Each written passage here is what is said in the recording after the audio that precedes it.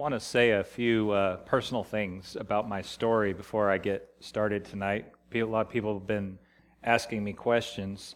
I didn't grow up with any kind of faith at all, and I'm actually a convert to Judaism. My wife and children and I, we converted to Judaism. I wasn't born Jewish, I wasn't born Christian, I wasn't born anything. I was raised atheist.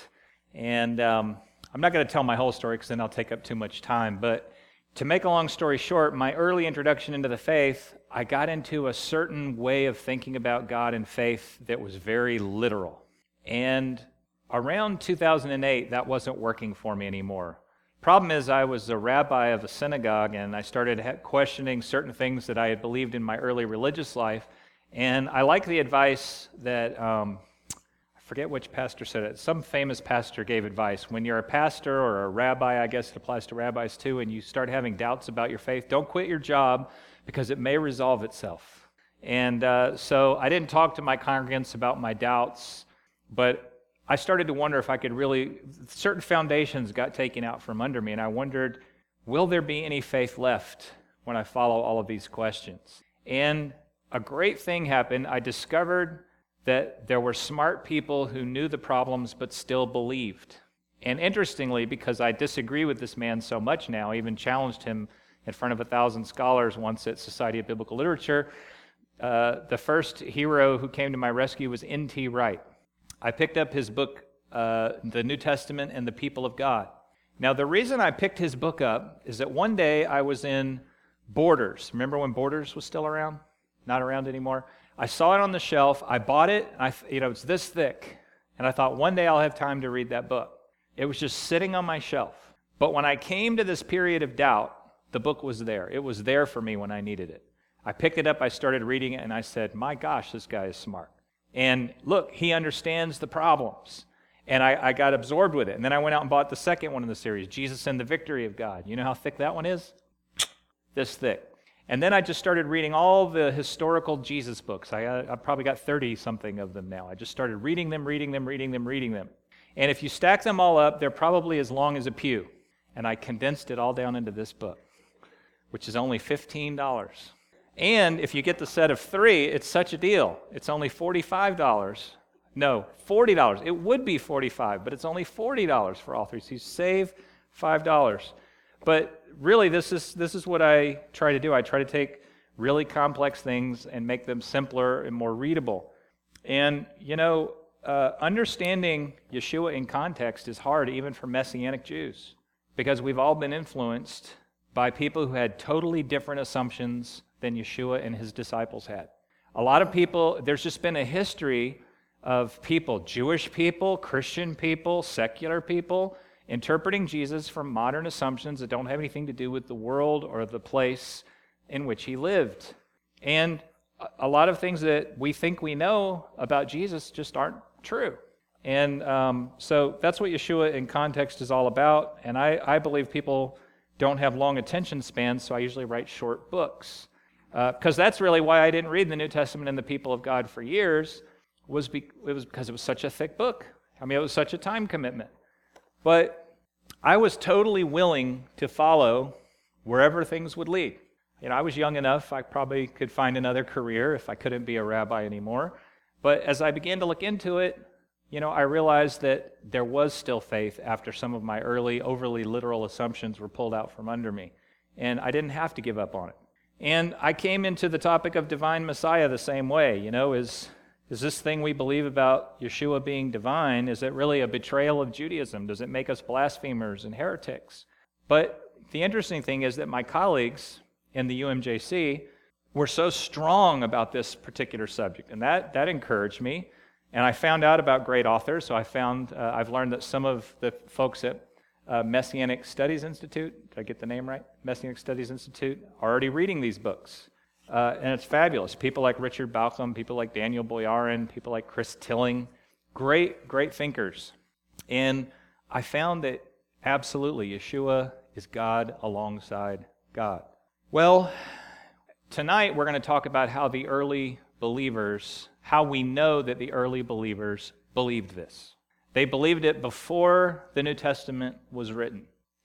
And I want to start with an example of something. I won't tell you what it is just yet. You may pick up here pretty soon that this is about something that's pretty familiar to you, but I want to introduce it to you in a roundabout way. In the ancient world, people could interpret a text creatively and even believe that it had multiple meanings. That's interesting to me because I was taught in Bible college. I went to Moody Bible Institute in Chicago. I was taught that every verse in the Bible had one and only one meaning. But in the ancient world, people believed that every text had multiple meanings. In many cases, if we read some of the things ancient people would write about interpreting a text, especially the Bible, we would scratch our heads and say, that's not what the author meant. Jewish interpretation was like that also. There was a plain meaning and it was not ignored, but there were also creative interpretations. Now, this kind of Jewish writing that made this style famous is in the Midrashim, which is the plural of the word midrash, the Midrashim of the early rabbis. A midrash on a text often finds a meaning that the author did not intend. If you were to engage one of the ancient rabbis and say, Isaiah wasn't talking about that, they would say, so what? It's still there.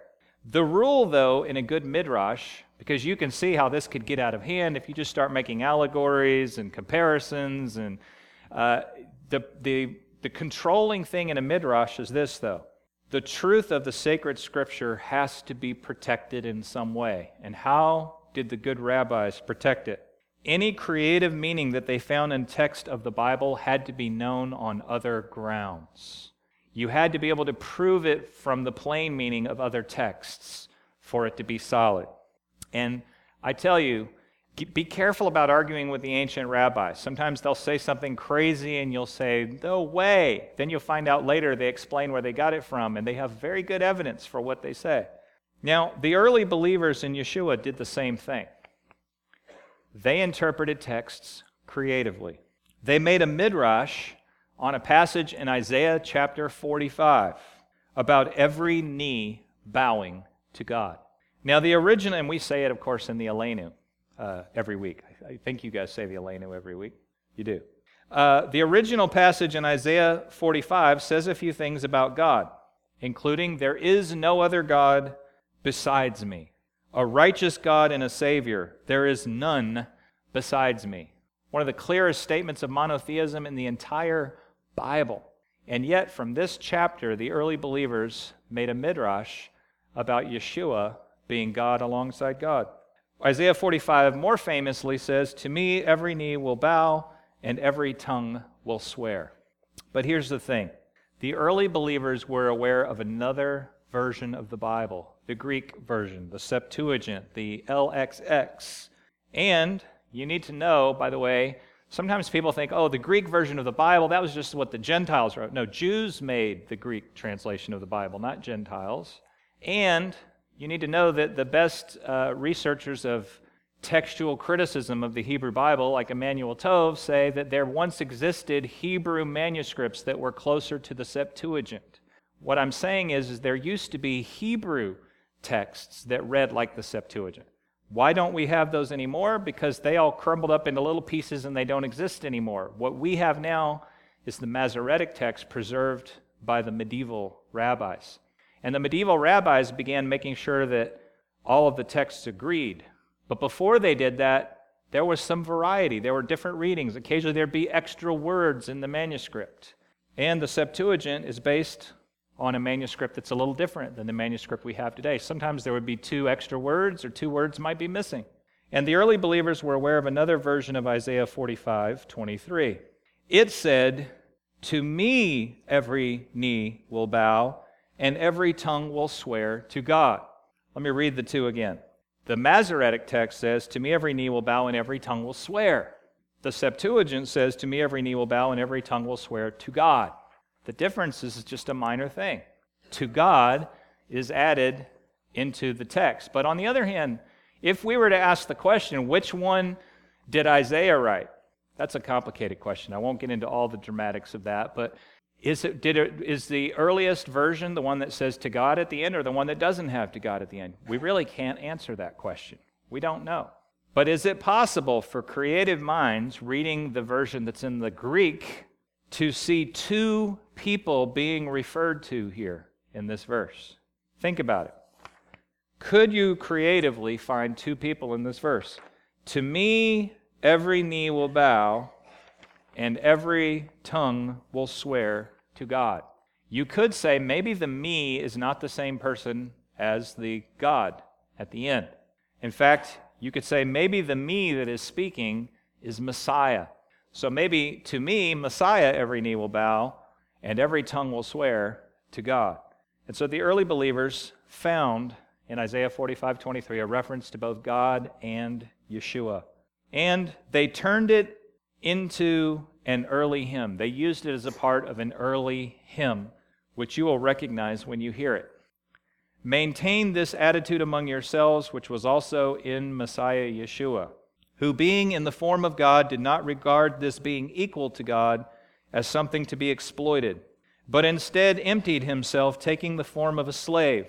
And becoming in human likeness and finding himself in human form, he humbled himself, becoming obedient to the point of death, indeed death on a cross. Therefore, God also highly exalted him and bestowed on him the name which is above every name, so that at the name of Yeshua every knee should bow among heavenly and earthly and netherworld spheres, and every tongue should acknowledge that Yeshua the Messiah is Lord, to the glory of God the Father. The name that is above every name, Yod-Heh-Vav-Heh, Hashem, the name of the God of Israel, that is Yeshua's name. And you see that they interpreted Isaiah 45:23 as being about bowing to Yeshua, even though it's in the same chapter that says, there is no other God besides me. Now, where did Paul get this from? Well, Paul didn't write it.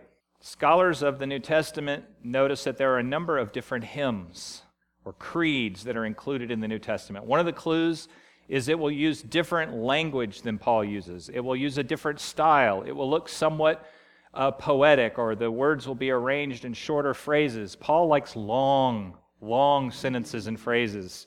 These have short, catchy lines. It's something earlier than Paul's letter to the Philippians, which is written in the 50s. It's something that's been around long enough. And the interesting thing is, Paul is actually in that chapter making a point about humility. He's not making a point about the divinity of Messiah. He's making an ethical point. In other words, here's what he's doing. He's saying, hey, look, we all know Yeshua is God alongside God. I mean, that was assumed.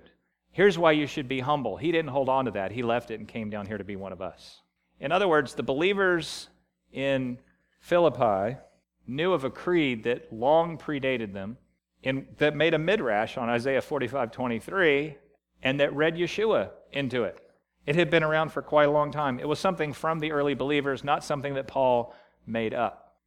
Now, the early believers made a similar midrash on the Shema, and you'll find that midrash in 1 Corinthians 8:6.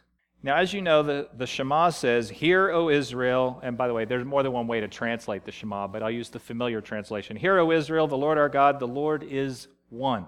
Well, there's a curious feature of the Shema which led the early believers to a creative interpretation.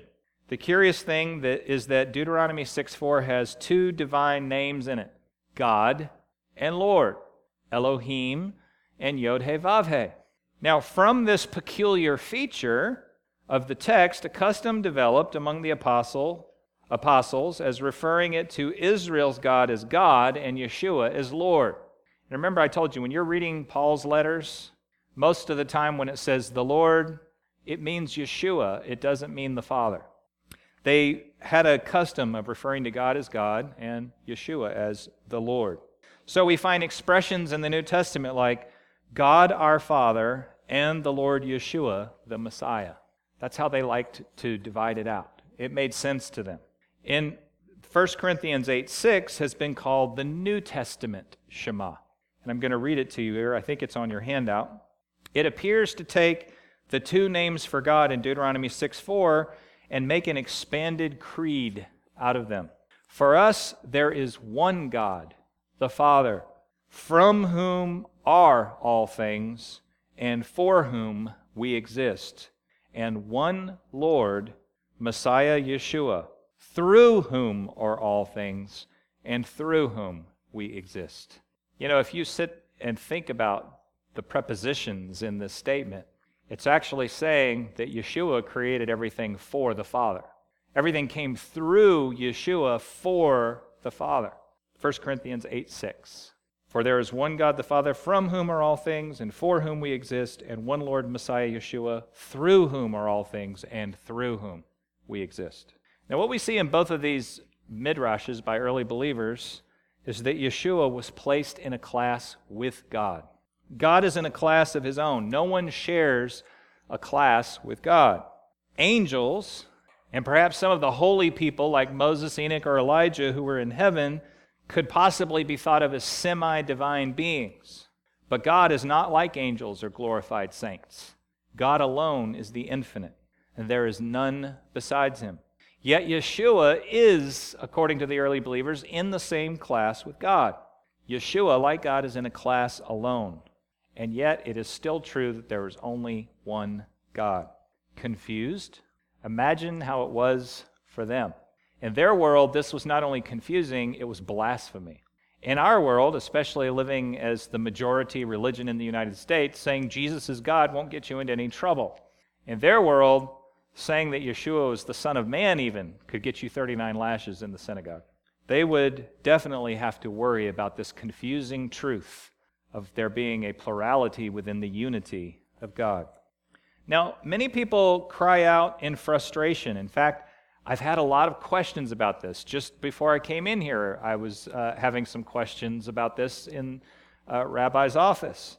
If Yeshua is God alongside God, why doesn't the New Testament say so in plain language? I want to give you some of the reasons. I'm going to be telling you more reasons why we know from the New Testament that the early believers clearly regarded Yeshua as divine. But first, let me summarize why they don't say it plainly. Number one, the New Testament, contrary to what you may have been taught in some classes somewhere, is not a theology book. The New Testament is not a theology book. Okay, let's think about it. The Gospels are biography.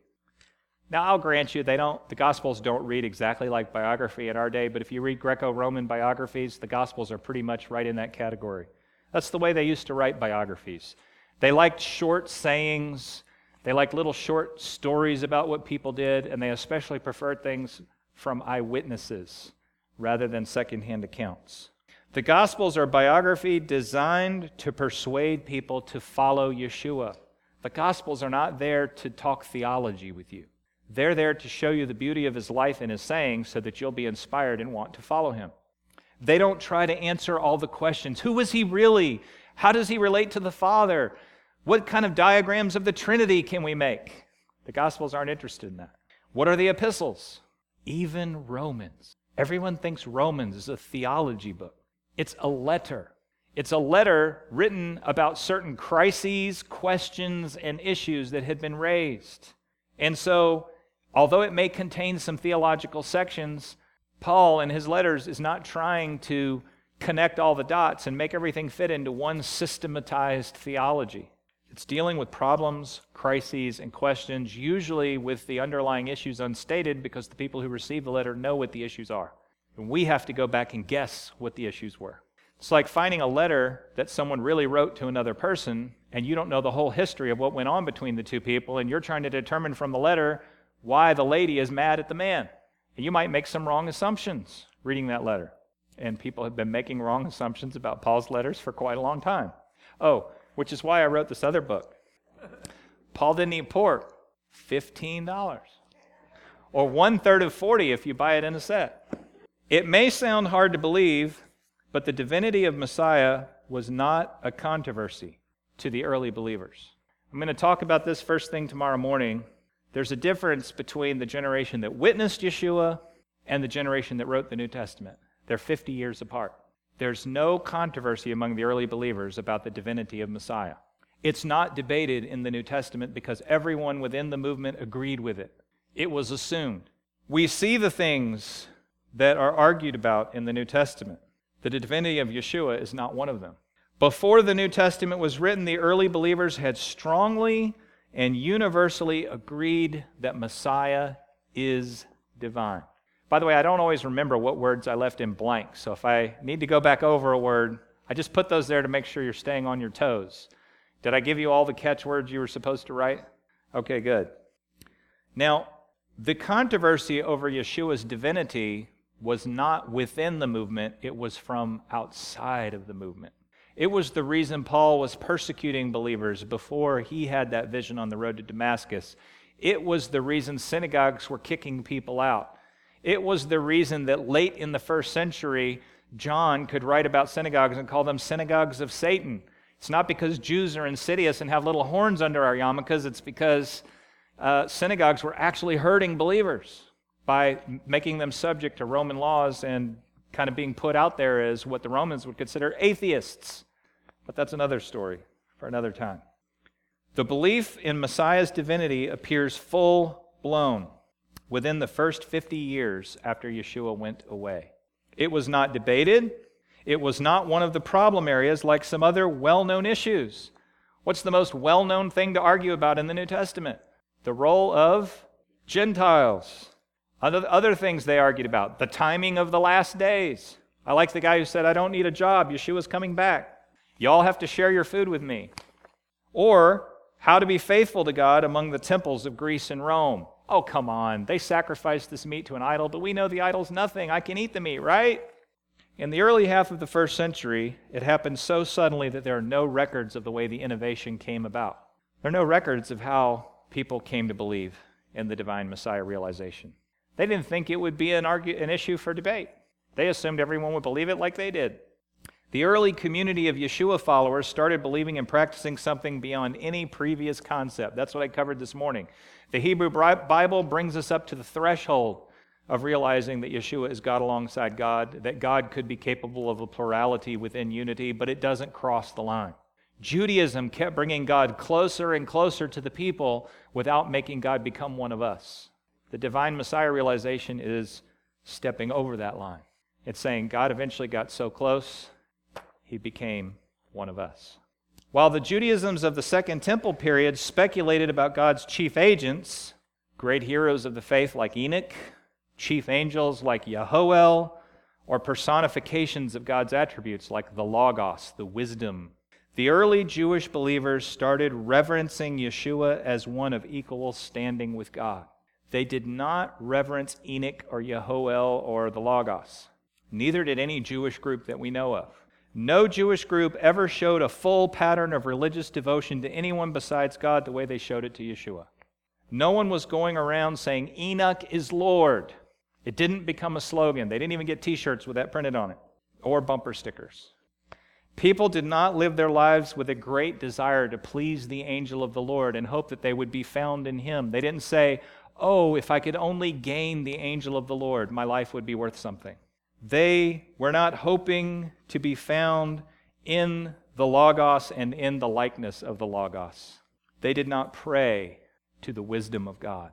God and Yeshua are together in a class alone, and that class is deity.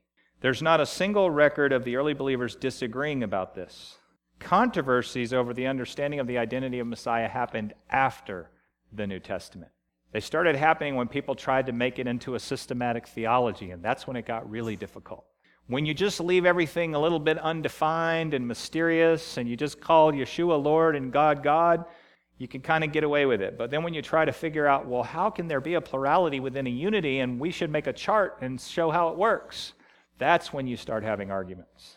What are some of the ways that we can tell that they truly believed Yeshua was divine? The true marker of their view of Yeshua was not titles.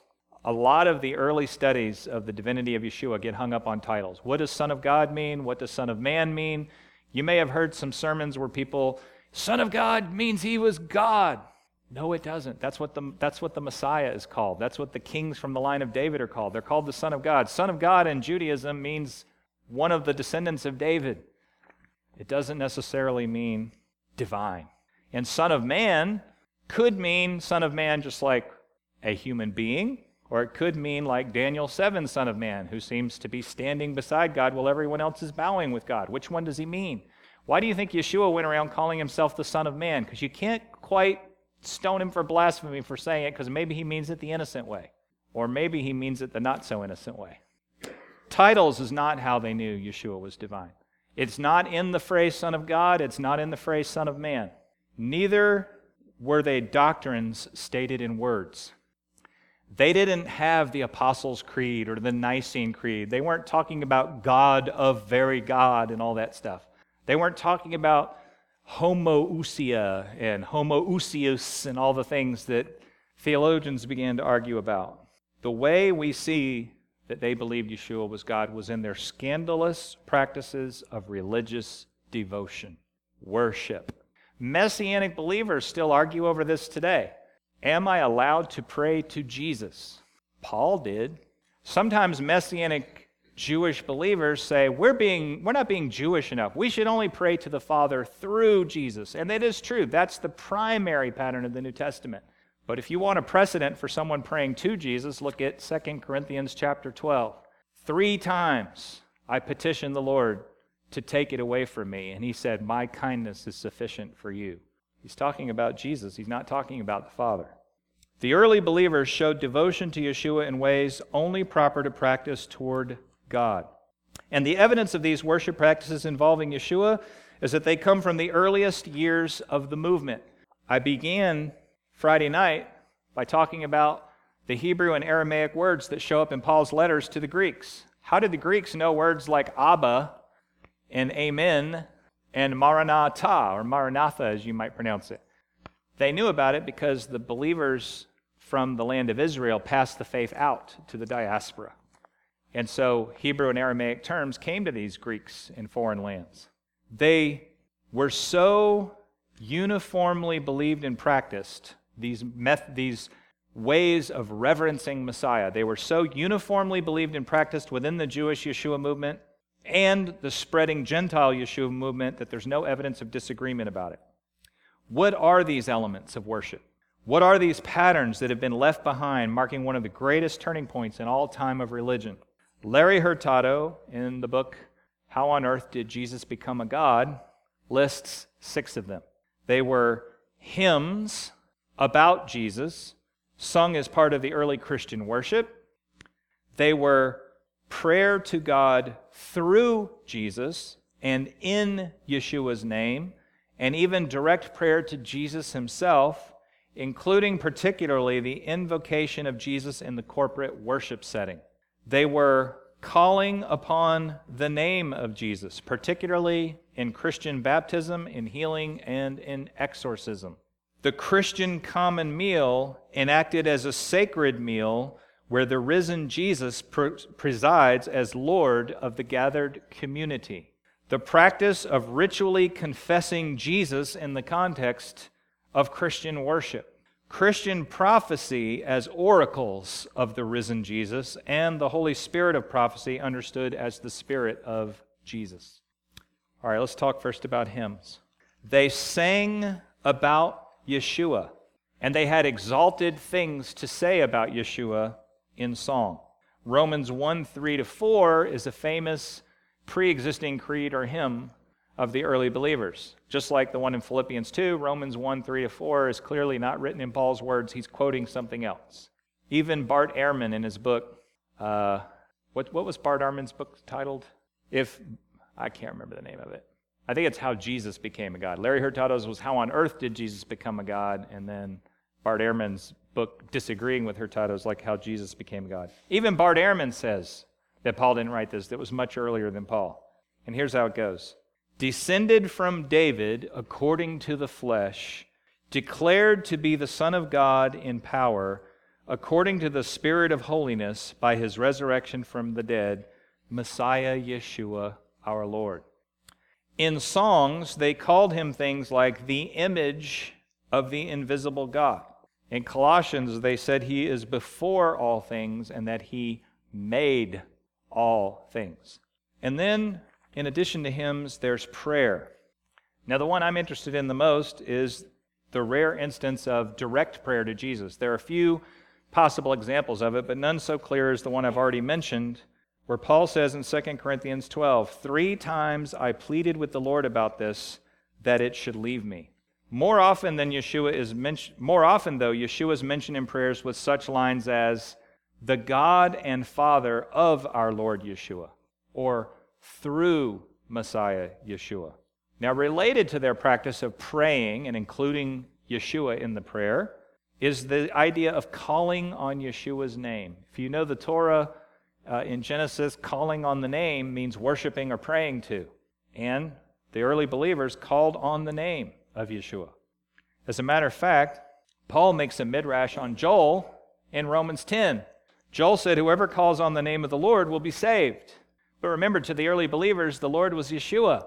So if you read Romans 10 carefully, you'll see that Paul is not talking about people calling on God the Father. He's talking about them calling on Yeshua.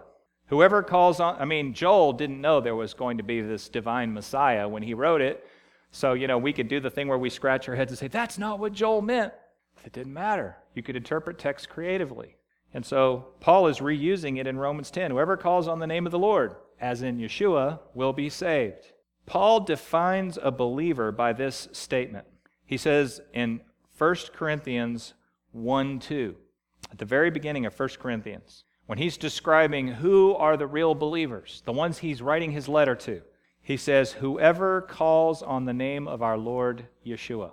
Who's a believer? Someone who calls on the name of our Lord Yeshua. People were baptized in the name of Yeshua. No one was ever baptized in the name of the angel of the Lord. People were delivered in his name. The apostles would go out and say, in the name of the Lord Yeshua, we heal you. And miracles were done in the name of the Lord Yeshua, not in the name of the angel of the Lord or Enoch. People were saved in his name. Now, when I was in Bible college, this was, when I still didn't know where I was going to come out in the spectrum of Christian, Jewish, all that stuff, I used to have interesting conversations with people on my dorm floor about why in the world do churches do things the way they do them. And one of the things that really amazed us is that people would come and gather at church and stay together for 1 hour, and then everyone would go out to a restaurant or to the house to go eat afterward. But in the New Testament, we read that people brought food with them, and everyone ate a meal together. So this is a big deal at Tikvat David. We make a big deal out of our oneg. We have amazing onegs, and frequently we'll stay 5 or 6 hours for oneg, talking and stuff. And it just seems weird to me that people will drive all that way, go to all that trouble, dress up, get together for 1 hour, and then go home or go to Golden Corral. I don't understand it. The early believers always ate a meal, and they considered eating a meal together to be something sacred. In fact, and so wait a minute, let me go back to my story of being at Moody Bible Institute. When I planted Tikvat David, I made this idea of us eating a meal together a really big deal, and people thought I was doing it because it was a Jewish thing. Oh, you know all about oneg. Yeah, Jews, we eat together. Actually, I got it from the New Testament. Before, I guess the New Testament got it from it being a Jewish custom too, that you should eat a meal together when you gather together. In fact, there's a whole section at Society of Biblical Literature, where I'm headed next weekend in San Diego. There's a whole section. You've got all these topics of biblical study. There are probably about 50 or 100 different seminars and topics that people follow. One of them is sacred meals in the Bible and tradition. There are a lot of sacred meal things going on in the Bible, both the Hebrew Bible and the New Testament. The meals of the early believers were sacred meals, but they weren't the first sacred meal. There were sacred meals around before the New Testament. It's called the offering. Most translations call it the peace offering or the fellowship offering or the well-being offering. It was a sacred meal that the people ate together. They came together for the feasts, and everybody brought something, and they sacrificed it, and they had a big barbecue. And they ate it in the presence of God after they gave the priest a little part and burned a little part to God. Well, the early believers had a sacred meal too, which you could say was comparable to the sacrifices that the people were allowed to eat at the temple. As a matter of fact, I've enjoyed the privilege of worshiping with some Episcopalians. I don't know if any of you have ever been to an Episcopal service, but they really sanctify everything on an altar just like it is a sacrifice in the temple. It's high church. They make it almost like you're really in the temple. Of course, then you only get a little dip of bread that you can dip in a cup afterwards, but instead of a big meal. But still they have the ceremony and the sense of holiness of this thing, the sacred meal. The early believers ate a meal after their services, a meal which has been called the Lord's Supper. Years ago, Moishe Rosen, the founder of Jews for Jesus, he wrote this hilarious story. He started going to a Baptist church in New York, and they told him they were going to have communion next week. And he said, "What's communion?" They said, "Oh, it's kind of like your Passover." So he skipped breakfast that Sunday. And when they gave him the little cracker and the little thimbleful of juice, he's like, oh, these Gentiles. They ate a meal that's been called the Lord's Supper. Does anybody know the other name for the meal? You'd have to be careful today about putting this on your sign. If you put this on your sign out on the street, people might get the wrong idea. They called it a love feast. You don't want to put that on your sign, right? We're going to have a love feast after service every Saturday. That's what they called it, an agape feast or a love feast. It was not just wine and bread, but it was a meal with wine and bread included, which is, of course, not difficult at all for you all to understand in Jewish tradition. The wine they called the cup of the Lord. Now, have you ever been in any communion anywhere where someone had the cup of Enoch? Now, I just thought after I said that, there is a cup of Elijah, but that's just a cup we leave in case Elijah shows up. We don't believe that Elijah's present at the meal unless he does show up, and so far he hasn't shown up at any of mine. I don't know if he's shown up at any of yours. David Wolpe, in one of his books, says that his parents, when he was young, would play a trick on him. They'd lean a mop against the door, and when he'd go to open the door to see if Elijah was coming, the mop would fall on him and scare him. Which only worked one time. The second year, he knew to expect the mop to be there. They called it the Lord's Cup. And by the Lord, they meant Yeshua. And Paul referred to the table as Yeshua's table. And they believed that Yeshua was present. And when they said, Maranatha, our Lord, come, we think they meant come to the table and preside over our feast. Now, Greeks and Romans ate sacred meals. Greeks and Romans ate sacred meals in the presence of their gods at the temple. So these people who are practicing this, they knew that it had a religious meaning. Jewish people ate their peace offerings or well-being offerings at the temple in the presence of God. Early believers in Yeshua ate meals at Yeshua's table and blessed Yeshua's cup. What is that but equating Yeshua with God? They also had the practice of confessing the name. The early believers had a confession. They had a short creed. The Romans would say Caesar is Lord, and they celebrated the divinity of dead Caesars. When Caesars died, they said that their spirit ascended and they became divinities, especially Augustus. The early believers, though, said Yeshua is Lord.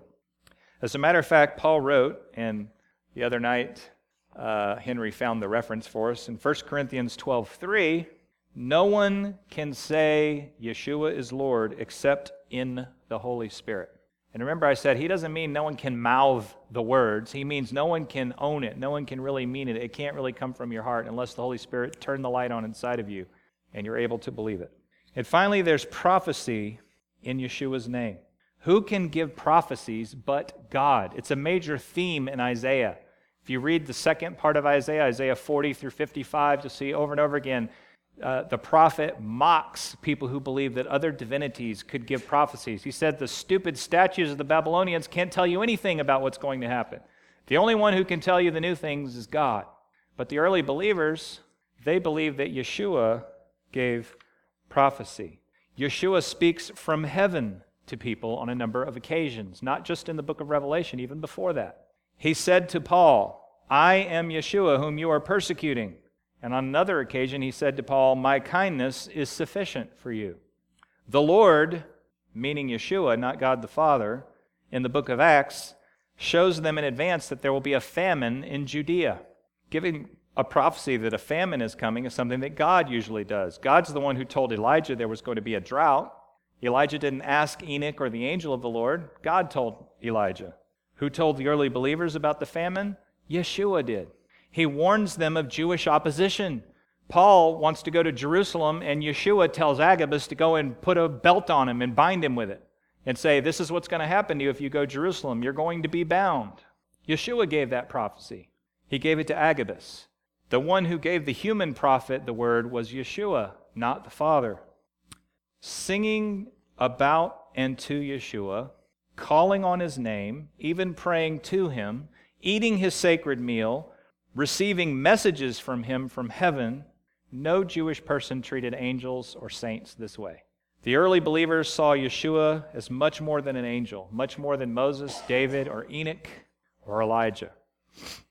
But in spite of all these evidences, it is still hard for many to believe that they thought of Yeshua as divine.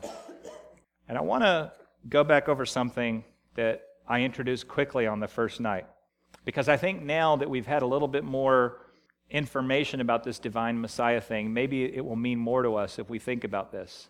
That is, what the early believers did and did not do when they described the divinity of Yeshua. They did not say Yeshua is God, but they said Yeshua is Lord. You see, they decided that that was a way to handle the mystery of all of this, to take from the Shema the idea that God is both God and Lord. And so they made you could argue, you could say, well, why couldn't you do it the other way? Why couldn't you say the Father was Lord and that Yeshua was Elohim? In fact, if I said, okay, let's start the faith all over again and decide what custom we're going to use. All right, the Hebrew Bible has two primary ways of designating God, Elohim and Yod-Heh-Vav-Heh.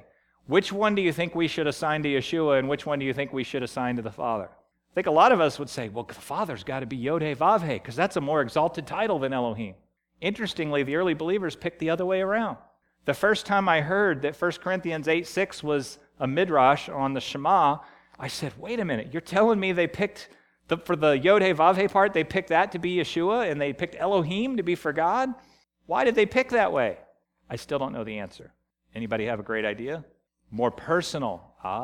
Maybe because we know God more personally through his personal name, and since Yeshua is the most personal way we know God. It's the best explanation I've heard yet. It might be. They never said the Word was God unless they also said the Word was with God. You see, it was okay in John 1:1 to say the Word was God, but only because it was right next to the line, the Word was with God. Because when you put the two statements together, do you see? When you put the two statements together, they clarify that he's the same yet different. Okay? And you notice that John 1:1 doesn't reconcile those two statements. It's not a systematic theology. We're the ones who always want to... Now, I'm not even getting into whether at Nicaea they got it right when they did this, same substance, different persons thing. Maybe that's right, maybe it's not. It doesn't matter. The New Testament doesn't get into it. They called him things like the image of the invisible God. They said all things were created by him and for him. They spoke of him being at the right hand of God and having equality with God, of him being the Son who was sent by his Father. They called the Spirit of God the Spirit of Yeshua. They said his presence was everywhere like God's presence. That's interesting. Do people expect Elijah to come to every Jewish table or just one Jewish table at Passover? Do you think when Elijah comes, he's going to come simultaneously to every Jewish Passover table, or that there'll just be one lucky Jewish family? It'll probably be Rabbi Silverman's family. That's where Elijah will come. Yes, you could keep watch. But you should put a camera outside your house at Passover. Yeah. They said that Yeshua had the name above all names, which is almost certainly Yod-Heh-Vav-Heh. I mean, that's pretty bold to say that God gave him the name that is above all names when no Jew could read that and say, we don't know what the name above all names is. Yes, every Jew knows what the name above all names is. Yod-Heh-Vav-Heh.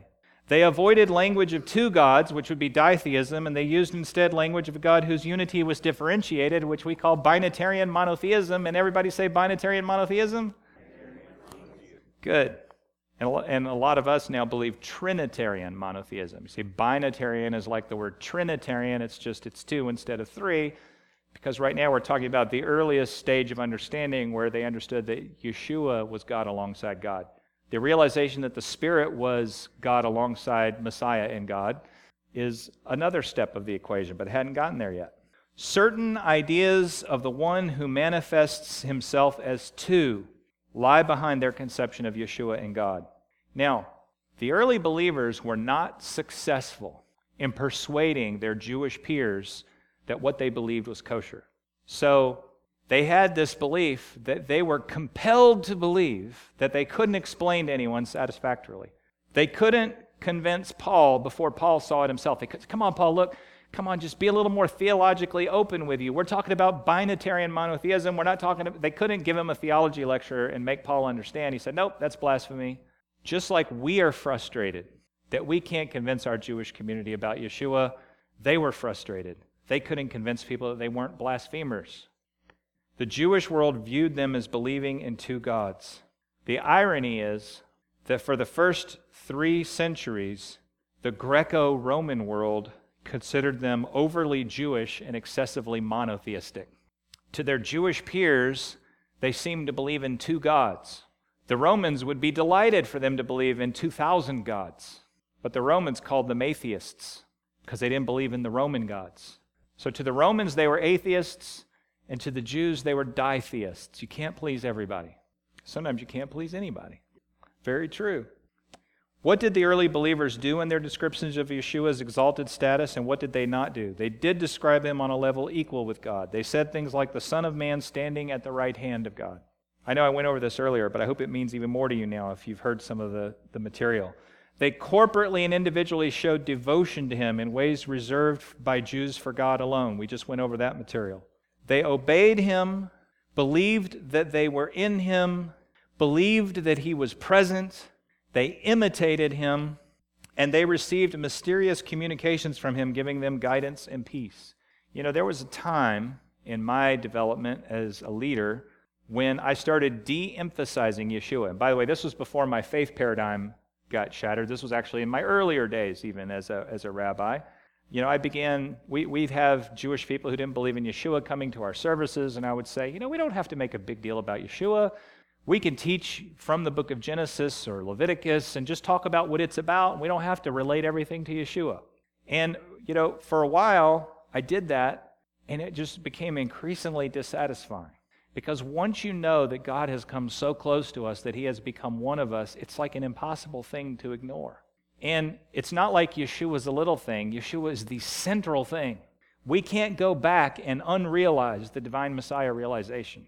Now, I can attend a mainstream synagogue, conservative or something like that, and I can appreciate the teaching there. I can read a drash by Rabbi Jonathan Sachs and appreciate what he's saying without, you know, thinking to myself, oh my gosh, Rabbi Sachs, you need to relate this to Yeshua now. But if Rabbi Sachs knew Yeshua, I think every drash would relate it to Yeshua. Because once you know the divine Messiah realization, you see God in a different way. That's what tomorrow is going to mostly be about. How it changes everything. For the early believers, they weren't just a little bit excited about Yeshua. They obeyed him, imitated him, believed he was present, received mysterious communications from him. They said Yeshua is Lord, and said it was only possible to say that if the Holy Spirit enabled you to do it. They said in Aramaic, Maranatha, O Lord, our Lord, come.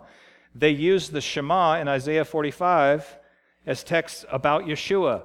They made analogies and used careful circumlocutions, which means roundabout ways of saying it, so they didn't come right out and say it, to describe the relationship between Messiah and God without getting overly specific. The image of the invisible God, the radiance of the glory of God. One of the most beautiful images I think I ever heard about describing the relationship between Yeshua and God, Augustine came up with.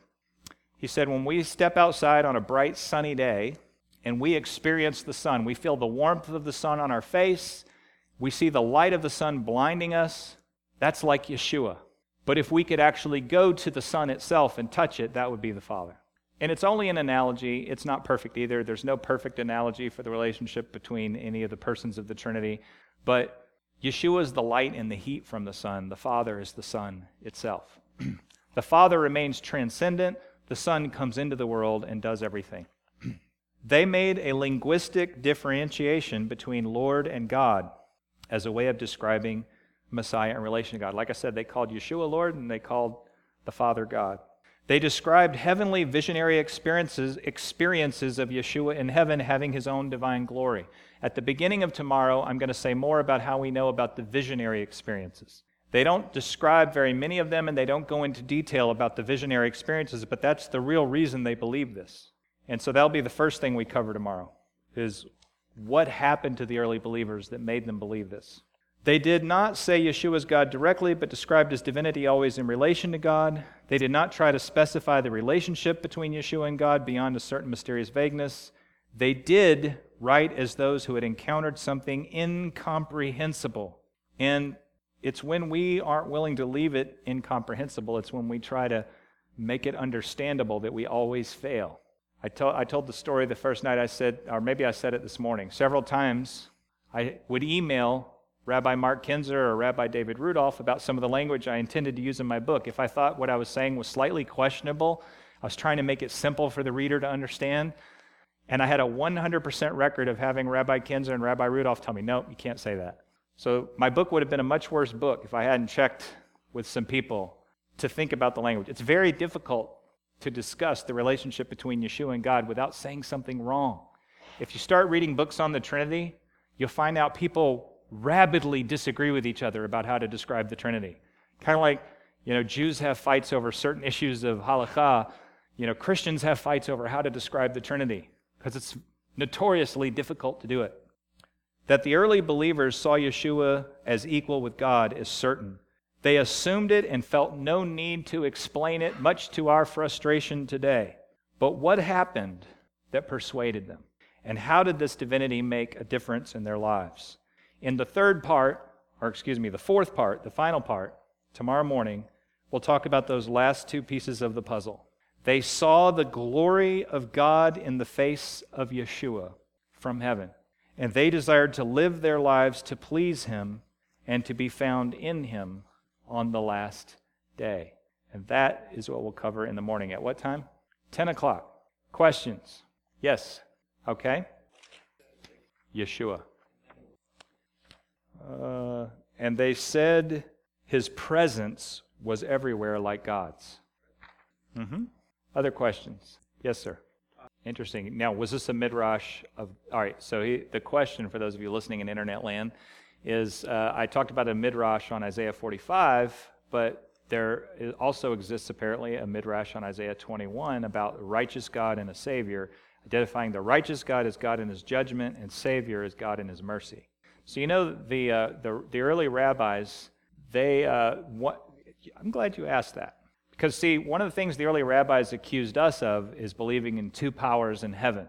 And I talk about this in the beginning of Divine Messiah. The rabbis had to reconcile this passage in Daniel, where it talks about the Ancient of Days and the one like a Son of Man. And it says thrones, plural. How could there be more than one throne in heaven if there's only one God? Well, the rabbis had to come up with a better explanation. Now, I have to tell you that originally Akiva, pretty respected rabbi, right, said the other one is for Messiah. But Akiva's disciples said, no, there's no way Akiva said that. Someone misquoted him. What he meant was one of the thrones was for God in His judgment, and the other throne was for God in His mercy. Because the rabbis often talked about the fact that God almost seemed to be bipolar. So, they actually created this fanciful image where when God would judge, He would sit on one throne. When He wanted to show mercy, He would get up and move over and sit on the other throne. And that was how they reconciled there being more than one throne in Daniel 7. I thought that was pretty creative. So it sounds like you could get a similar midrash like that out of the saying in Isaiah 21, a righteous God and a Savior. Yes, sir.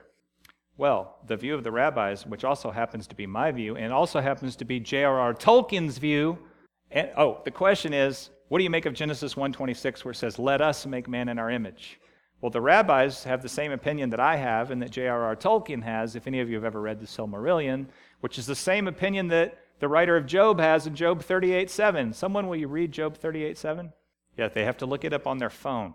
Yes, where were you when all the morning stars sang together and all the sons of God shouted for joy? If you read the larger context of the passage, it's talking about the creation. Who created? The rabbi said the angels participated in creation. I agree. Tolkien depicts this in the Silmarillion as Iluvatar, who is God in Tolkien's world, and the Ainur, the angelic beings. God gives them the melody, and they make harmonies from God's melody. And the angels are actually allowed to introduce minor elements into the creation after God has introduced the major elements. So when He says, let us make man in our image, the thought could be that the angels were participating with God in the act of creation. I think it's a good view. So the way I would see it, angelic beings are made in the image of God, and we're made in the image of God. And if the angelic beings were made before us, and if they participated with God in creation, then we're made in the image of angels and God. Not clearly. The Bible doesn't answer a lot of systematic theological questions. Well, that is a mysterious verse. Right. The reason I didn't use that verse is because being made in the same image that angels are made in is not any evidence that angels are divine. They could be made in the image of the divine just like we are. But, it was tempting, but I didn't think that one was real evidence. I know there's a history of people saying this is a prefiguring of the Trinity, but I don't think so. It certainly doesn't exclude the Trinity, right? Or the Binity. Any other thoughts or questions? Yes, sir. So I'm going to confess on internet land and in front of the congregation that I haven't looked deeply into the Psalm 110 issue. I would like to look at it. Does it say Yod-Heh-Vav-Heh said unto Adonai, or does it say Yod-Heh-Vav-Heh said unto Adoni? Right, so it depends on whether it says I on the ending or E on the ending. We'd have to look it up. Adoni? Okay, so the Lord said unto my master. You're right then. It's a Herek, not a Patach. Okay, you're right. It says my master. It doesn't say my Lord as in God. But she said Adoni, right? Yes. But in Genesis 18, at the beginning of Vayera, when Abraham sees the 3 visitors coming and he runs out to greet them, he calls them Adonai. He doesn't say Adoni. So yeah, you're right. Maybe Psalm 110 could have another explanation, but that didn't stop Yeshua from making a midrash about it, did it? Because you can make creative reinterpretations. Good. Yes, sir. Yes, Hurtado narrows it down to probably being within the first several years. Right. So there are 2 basic, there's more than 2, but let's just keep it simple. There are 2 basic theories about how the belief in the divinity of Yeshua came about. One is that it came about suddenly because it was revealed suddenly, and that's the view that I'm espousing in Hurtado and Baucham. And then there's the view of people like Ehrman and Dunn that it developed gradually and that the Gentiles had a lot to do with the whole divinization of Yeshua thing.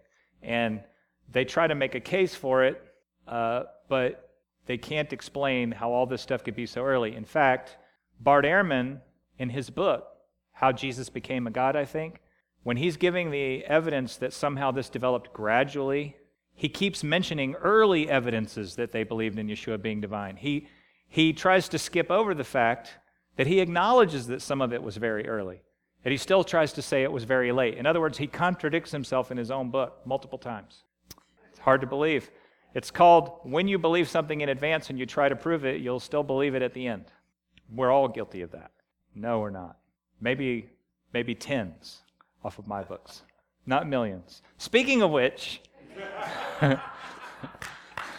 you don't want Karen to have to pay the shipping to ship these back to Atlanta, do you? No. So I'll be glad to sign books at the book table. I'll also be glad to answer more questions afterward. Thank you, everybody. I hope I'll see you tomorrow at 10 o'clock.